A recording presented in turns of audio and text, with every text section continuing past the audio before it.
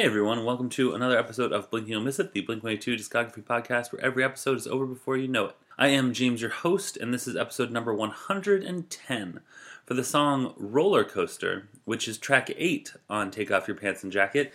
And as I mentioned on Wednesday, this song takes place on the album right before yesterday's song, Reckless Abandon. It's the only instance, other than Hearts All Gone and Hearts All Gone Interlude from the deluxe edition of Neighborhoods, where the tracks are back-to-back on back-to-back days of this show. Very cool.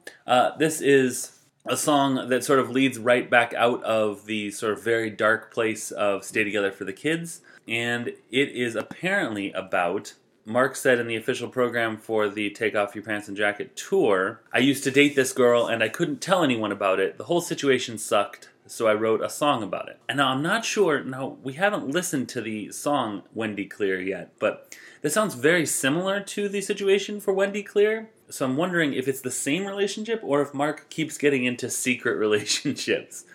And the other thing that strikes me about this song and sort of Take Off Your Pants and Jacket as a whole is how many different sort of relationship types it explores. You have this, you have Please Take Me Home, which is about friends dating. You have First Date, which is about a first date. The Rock Show, meeting someone at a rock show. Online Songs, which is about the online relationship. Even Stay Together for the Kids, which is like when the relationship isn't working and you probably should get a divorce.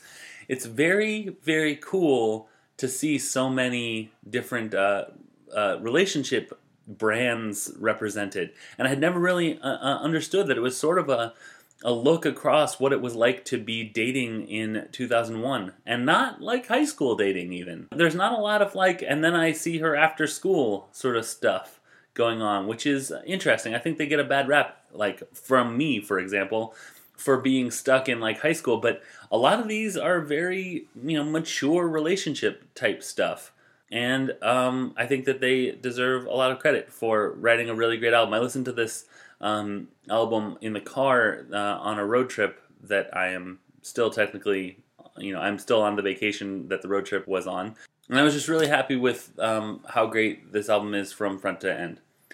So that's going to do it for me for this week. I hope that you have enjoyed this week of episodes, and I hope that you'll join me next week for 5 more episodes of Blink You'll Miss It. If you want to get in contact with me, you can tweet me at Blink226Racer, or email me at blink226racer@gmail.com, or leave a comment on the blog, blink226racer.wordpress.com. And I will talk to you next week. Talk to you later. Bye.